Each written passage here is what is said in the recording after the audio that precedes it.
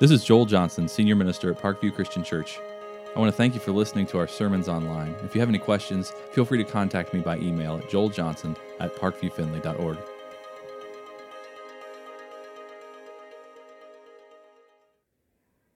So I've been thinking about traditions for Easter, all the things that we did when I was a kid. And I remember a couple of sunrise services, and I could never figure out why we were getting up so early for church. It was just, one of those things that I had trouble as a little child wrapping my brain around.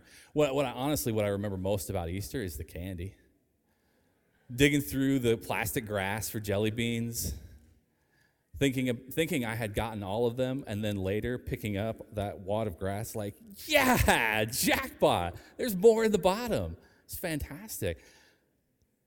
For some reason, I've always loved Cadbury cream eggs. I think that is maybe my favorite Easter candy of all time. But chocolate bunnies, for some reason, always enjoyed getting those. And I have to ask, I think there's some kind of personality profile that has something to do with whether you start at the ears of a chocolate bunny or whether you start at the tail of a chocolate bunny to work your way across. Which are you? Are you an ears first bunny eater, or are you a tail first bunny eater? I think I remember just diving into the ears because the chocolate was always thicker at the ears. I don't know if the molds for those are upside down or what, but the ears always seem to have more chocolate. Let me tell you this. I think I was a really weird kid because I remember looking forward to eating the candy eyeball of the bunny. And I'm trying to wonder why that was. I like the taste of it, but I also think it's just weird to have that rabbit staring at you while you're enjoying all of the chocolate. So I just wanted to get that out of the way. And no matter how we celebrate Easter, all the traditions we have, the memories, the joys, the meaning of Easter is truly significant to each of us as we think about the resurrection of Jesus Christ. Easter reminds us of the hope that answers the pain of death. And we have to acknowledge as we continue in the story, and we've been talking for weeks now in our series about the journey of Jesus and his disciples that was leading Jesus to the cross and to the resurrection. And what we're really dealing with here is, at this stage of the story, is a story of death and burial, of mourning and grief and loss, and how the resurrection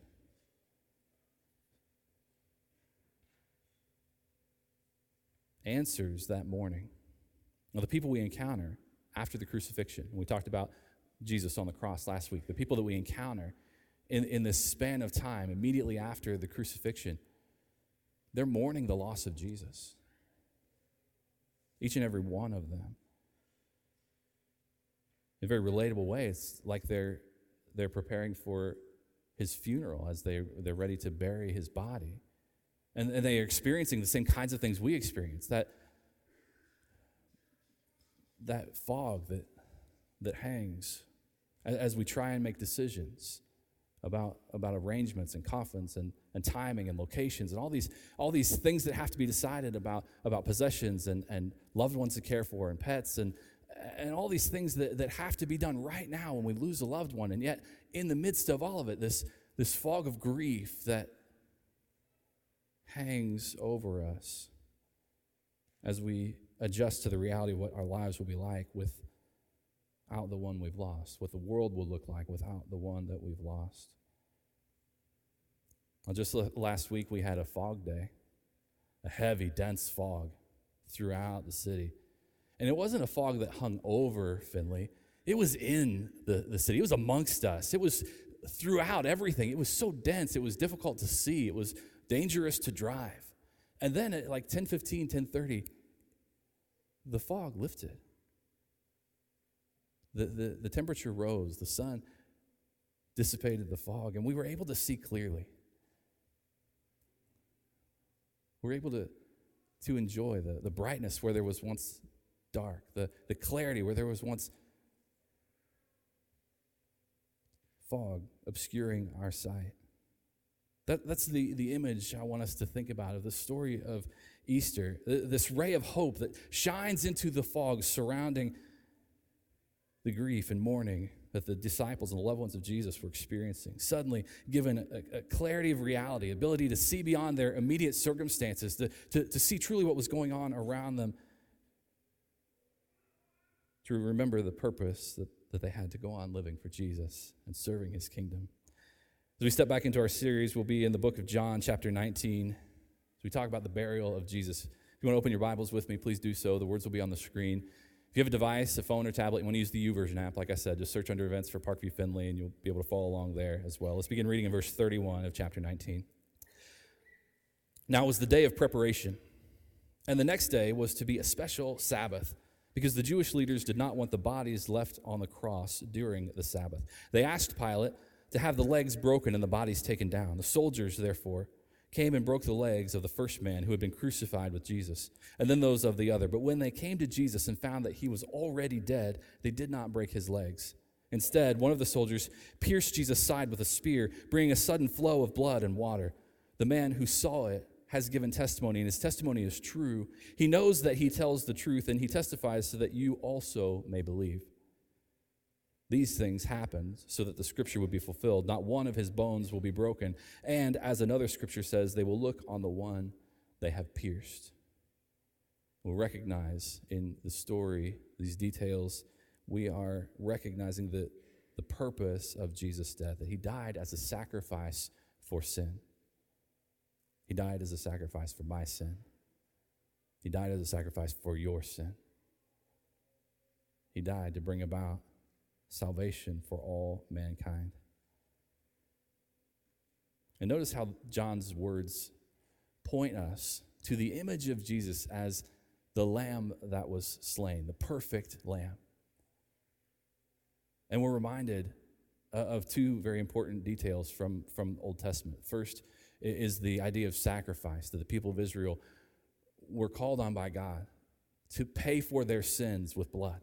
And that sacrifices needed to be made to bring about their forgiveness, to bring them back into relationship with the Lord after they had done wrong. The second image that we recognize, especially through John's words here, is of Passover. The celebration that Jesus gathered with his disciples in the upper room as he initiated the Lord's Supper, the Passover meal that they celebrated together.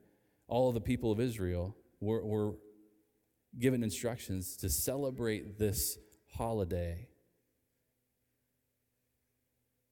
by remembering what God did when he delivered his people out of Egypt, how he spared them from the plague of firstborn. The firstborn plague was the angel of the Lord passing through the land of Egypt and taking the life of the firstborn male of every flock and herd, every household, whether they were slaves in Egypt, whether it was the household of the Pharaoh himself. And God instructed his people, if they wanted to be spared from this plague, to faithfully obey his instructions, to take a perfect lamb or goat that had no broken bones, no blemishes, no defects, and to sacrifice that animal, and to take its blood and paint it on the door frames of their houses. And that blood would mark them, their household, as belonging to the Lord. It would mark their household and signify to the angel to pass over those homes. And so they celebrate that Passover of how God spared those families, spared the firstborn children, the firstborn sons of the people of Israel. That was the celebration. That was the reason the Israelites were gathered in Jerusalem at this time. And John draws our attention to the fact that Jesus truly is the perfect lamb that was slain, that he had no broken bones.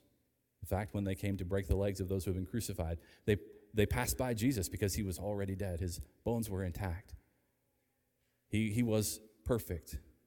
No spot or blemish on his record. He was completely innocent when he was executed. And that allowed for him to become the sacrifice in our place, to substitute for us, to pay the penalty that we deserve to pay and provide to us a grace that we never have deserved. That Jesus laid down his life to pay for our sin. And John very clearly reminds us of this image of Jesus as the Lamb. And the verbiage he uses, very, very clear and careful verbiage. I recall talking about communion, preparing to share in the Lord's Supper together. There are times when I have said, Here's the bread that represents the body of Jesus that was broken on the cross. And that's a misleading statement. I'm sorry that I've said that before. I'm going to be careful about saying that because it's very clear that his bones were never broken, that he laid down his life, that he allowed his body to be nailed to the cross. He gave it willingly for us. And he allowed his blood to be poured out for the forgiveness of sin, not accidentally spilled, not unintentional, but very purposeful. Jesus laid down his life to provide the spiritual cleansing that we would need to cover our sin. This is the love that drove Christ to consider our spiritual condition and know that we would need his sacrifice to draw us back into relationship with him, that we would be helpless without him, without hope. And that's why he was willing to lay down his life, to obey the will of God and follow through with this selfless, sacrificial act. We'll pick back up in John chapter 19, verse 38, as the story progresses. Later, Joseph of Arimathea asked Pilate for the body of Jesus. Now, Joseph was a disciple of Jesus, but secretly, because he feared the Jewish leaders. With Pilate's permission, he came and took the body away. He was accompanied by Nicodemus, the man who earlier had visited Jesus at night. Nicodemus brought a mixture of myrrh and aloes, about 75 pounds. Taking the body of Jesus, the two of them wrapped it with spices and strips of linen. This was in accordance with Jewish burial customs.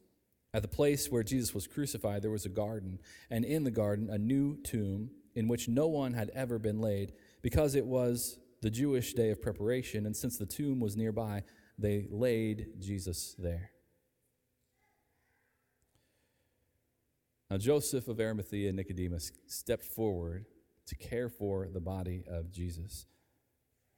This was a very significant demonstration of care. And it's important to notice that the Romans were not going to care for the body of Jesus. They had been responsible for his execution. And their practice was to leave the bodies of those who had been crucified for the scavengers to have, and then to remove the remains. Now, the Israelites were very careful about how they treated their dead, with respect and with care. Joseph and Nicodemus stepped forward to be the ones who were responsible for the body of Jesus. In obedience to the law, they wanted to make sure that they were able to care for the body of Jesus right now. And they went to ask special permission of Pilate. They had a request granted to take the body of Christ and prepare it. And it was the day of preparation, a day when all of the people of Israel would do all of the chores, all of the tasks necessary so that they could rest on the Sabbath. A very significant day for each of them as they thought about everything that they would need to do to be faithful and obedient to God's word. That they would take care of all of the details on the day of preparation so that the Sabbath they were free. And this is one of those things that needed to be taken care of on the day of preparation because it was considered work for them and was not permitted on the Sabbath day. And the women who saw this take place were thinking about coming back to add perfume to the body of Christ. But they would not be able to do that until after the Sabbath, the day after the Sabbath. And we think about the timing of how all that played out. That they were caring for the body of Jesus and laying it in a tomb, and then the women were preparing for a time when they would come back later, but they had to wait days before coming back. And those seem like inconsequential details to us. They seem like maybe insignificant details until we consider the words of Jesus that he continually spoke, that the religious leaders would take his life and then he would take it up again 3 days later. They would destroy the temple, and 3 days later he would rebuild it. That there was a very specific timing about the resurrection, and all of these details, as insignificant as they seem, not only fulfill prophecy, but fulfill the words of Jesus that he spoke about his own death and resurrection, exactly the way he said it would happen. Now, Nicodemus and Joseph together represent unique individuals for this time. They were both a part of the Sanhedrin, religious leaders who would have been present for the trial of Jesus as Jesus was questioned and a verdict was rendered. They would have been among those people. And yet they were disciples of Jesus, secret disciples, because they were afraid of the rest of those Jewish leaders. Nicodemus had come to ask Jesus questions in the night, so no one would know that he had come. And I wonder about these two men as they listened to Jesus being questioned, as they heard the verdict being rendered, as they watched him being taken away to Pilate. What were they thinking? What were they saying? Did they object to the way Jesus was being treated? Did they sit quietly, trying not to stand out, knowing what was happening around them was wrong? How did they respond to the treatment that Jesus received? And why now, after his death, were they willing to step forward and make themselves known? Why did they step away from the rest of the Jewish leaders and go to Pilate and make this request to care for the body of Jesus? What might have happened if they had lived authentically in their faith before Jesus died? What might they have learned from Jesus?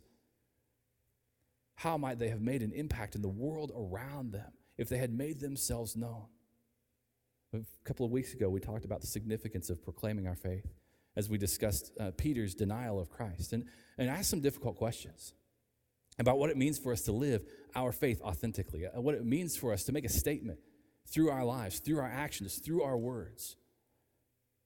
And it's important for us to think about the significance of living authentically in our faith, of making our belief in Jesus known in the world around us so that we can make an impact on the lives of people around us, so that we can help them come to know Jesus as well. That's the role that we've been given, the task that Christ has laid on our lives as believers, that we would live in that faith, that not only would we be faithful, but we would take the opportunities that he presents to us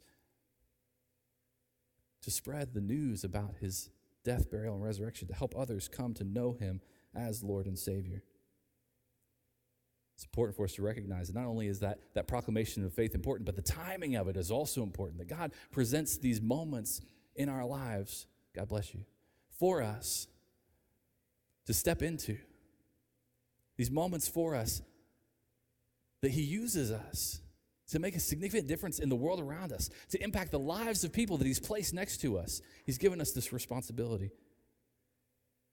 The timing is crucial. And it's important for us to recognize those moments where our fear of others conflicts with our love for the Lord, like Joseph and Nicodemus. It says they were both afraid of the religious leaders, and that was part of the reason why they were so secret about their faith. We need to recognize those moments where fear is stifling our authenticity, where fear is stifling that proclamation of faith, and allow the Lord to work in us to overcome that fear so that we can be faithful. Each and every time, he creates those moments of opportunity for us. Now, Joseph and Nicodemus approached Pilate with a special request. They weren't the only ones to approach Pilate. In Matthew chapter 27, verse 62, we read more. The next day, the one after preparation day, the chief priests and the Pharisees went to Pilate. "Sir," they said, "we remember that while he was still alive, that deceiver said, 'After 3 days I will rise again.' So give the order for the tomb to be made secure until the third day. Otherwise, his disciples may come and steal the body and tell the people that he has been raised from the dead. This last deception will be worse than the first." "Take a guard," Pilate answered. "Go make the tomb as secure as you know how." So they went and made the tomb secure by putting a seal on the stone and posting the guard. Now, here's the second request that was made of Pilate. The chief priests, the Pharisees, wanted to make sure that the victory was final, that their victory over Jesus wouldn't be diminished. And they saw the death of Jesus as a victory. They had been so frustrated watching Jesus steal the attention of the Israelites, watching Jesus take the influence that they felt they deserved. And they felt disrespected by that. And they'd been plotting and planning to find a way to destroy the reputation of Jesus, to draw the attention of the crowd back to them. And they were willing to take his life to do it.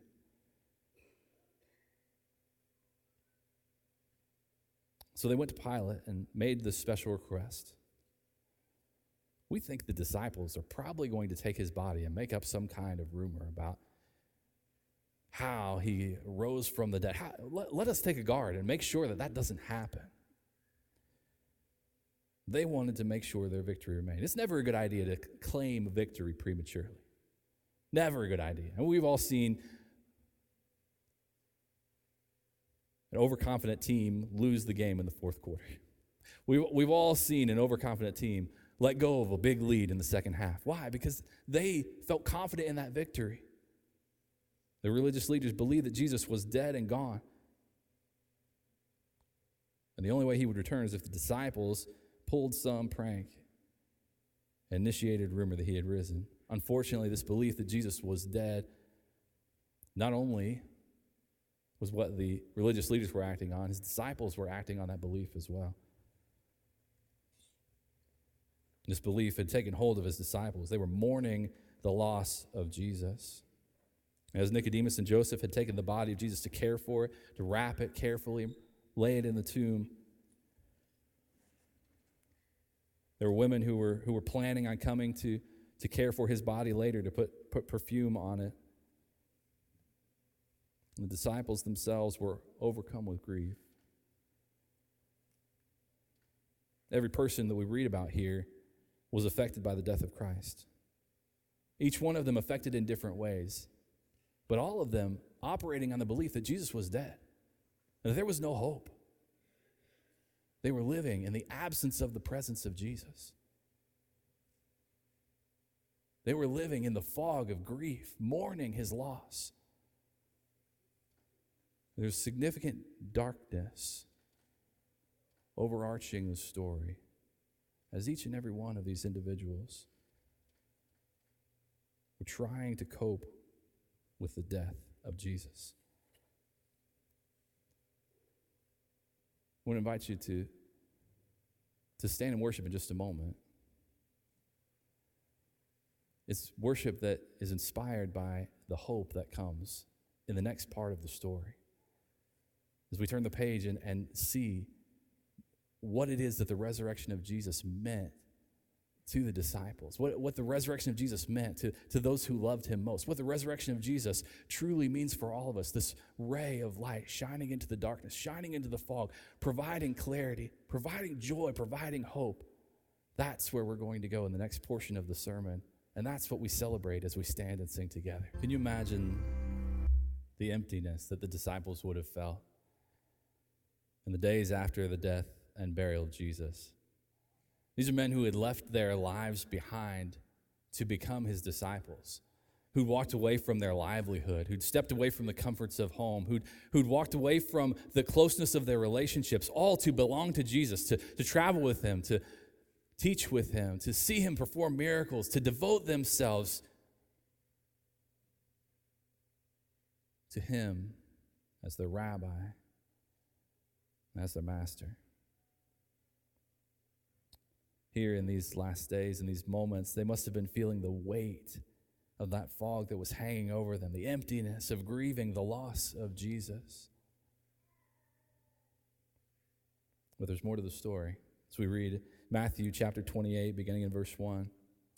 After the Sabbath, at dawn on the first day of the week, Mary Magdalene and the other Mary went to look at the tomb.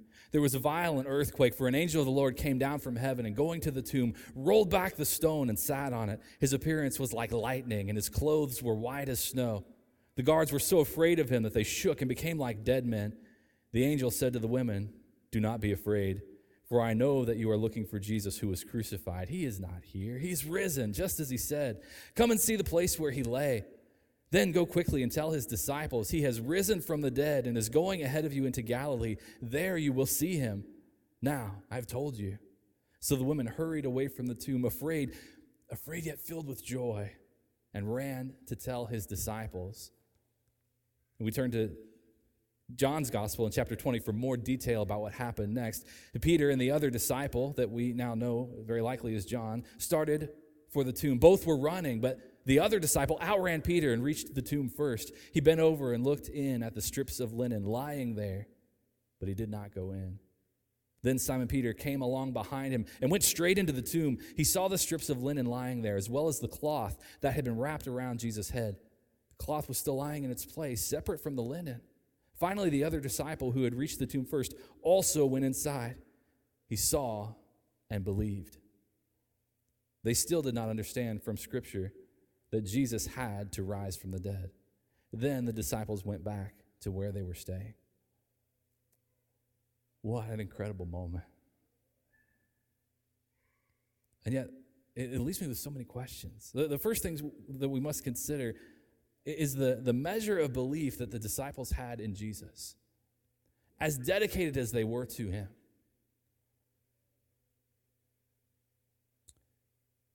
They believed in him enough that they were willing to devote their lives to him. And leading up to the cross, Jesus had taken more and more opportunities to remind them of what was going to take place. I'm going to lay down my life and take it up again. Headed to the cross, the religious leaders, they're going to kill me, but I'll rise again. Time and time again, he talked to them about what would take place. And even as he told them these things, when they experienced his death, they were filled with grief and seemed to focus primarily on his death and not his life. Was it because they were so overwhelmed with their grief that all they could consider was their loss?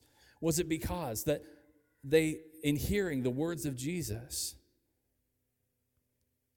could only believe what they were feeling, could only believe what they were seeing, what they were hearing from their own experiences, could only believe so much because they had never seen anything else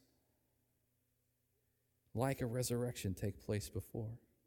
Sure, Jesus had called Lazarus out of the grave, but why would they not believe that Jesus could rise on the third day? Now, in our pursuit of Jesus, it's important for us to learn from this example about what it is to believe wholeheartedly what Scripture says. To not allow our own experiences to limit what we're willing to believe. To not allow what we see and hear to diminish the fullness of our understanding of who Jesus is in our lives.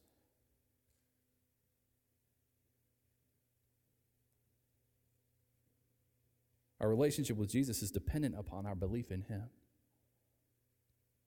And it's important for us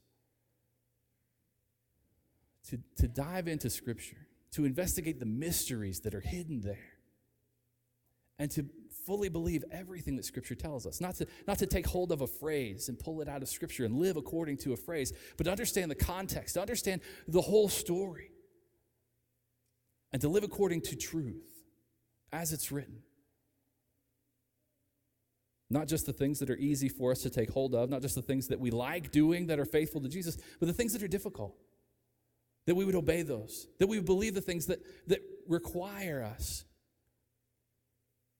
to go out of our comfort zone, things that require more of us than we want to give, beliefs that complicate our lives because they defy our logic, they defy our tradition, they defy our preference to believe those things as well because they're true, because they're God's word, because he's given them to us to help us grow, to help us be drawn closer to him.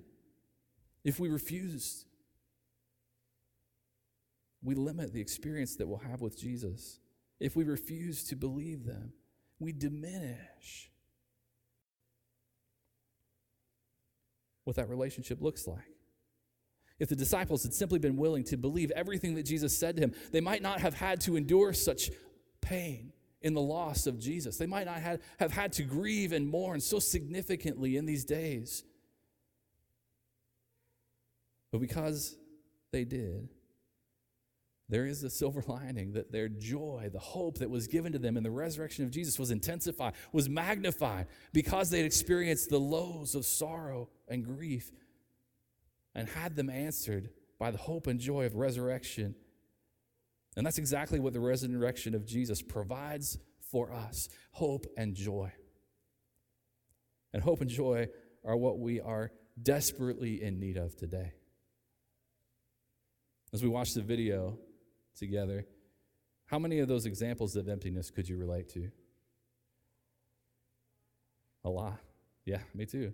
Maybe even all of them.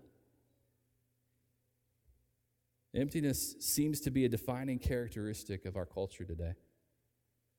So many people who are being confronted with this overwhelming emptiness. The emotions that so closely follow behind: anxiety, depression, hopelessness, loneliness, disappointment, heartache, misery.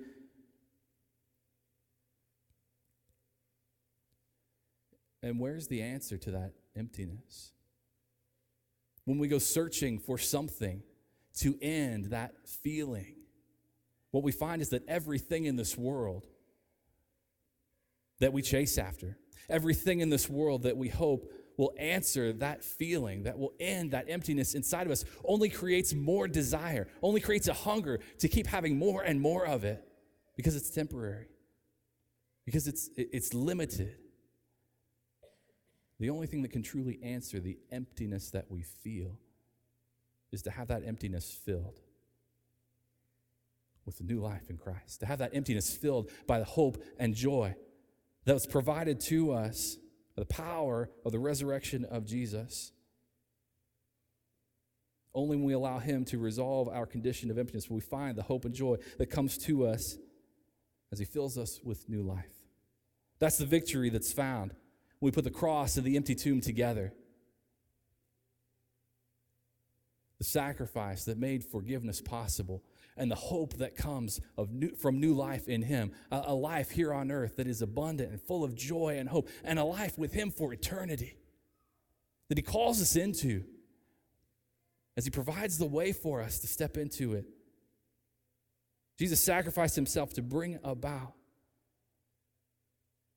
our forgiveness. He was raised to life to conquer the sting of death. And it's in him that we find an answer to the question of emptiness.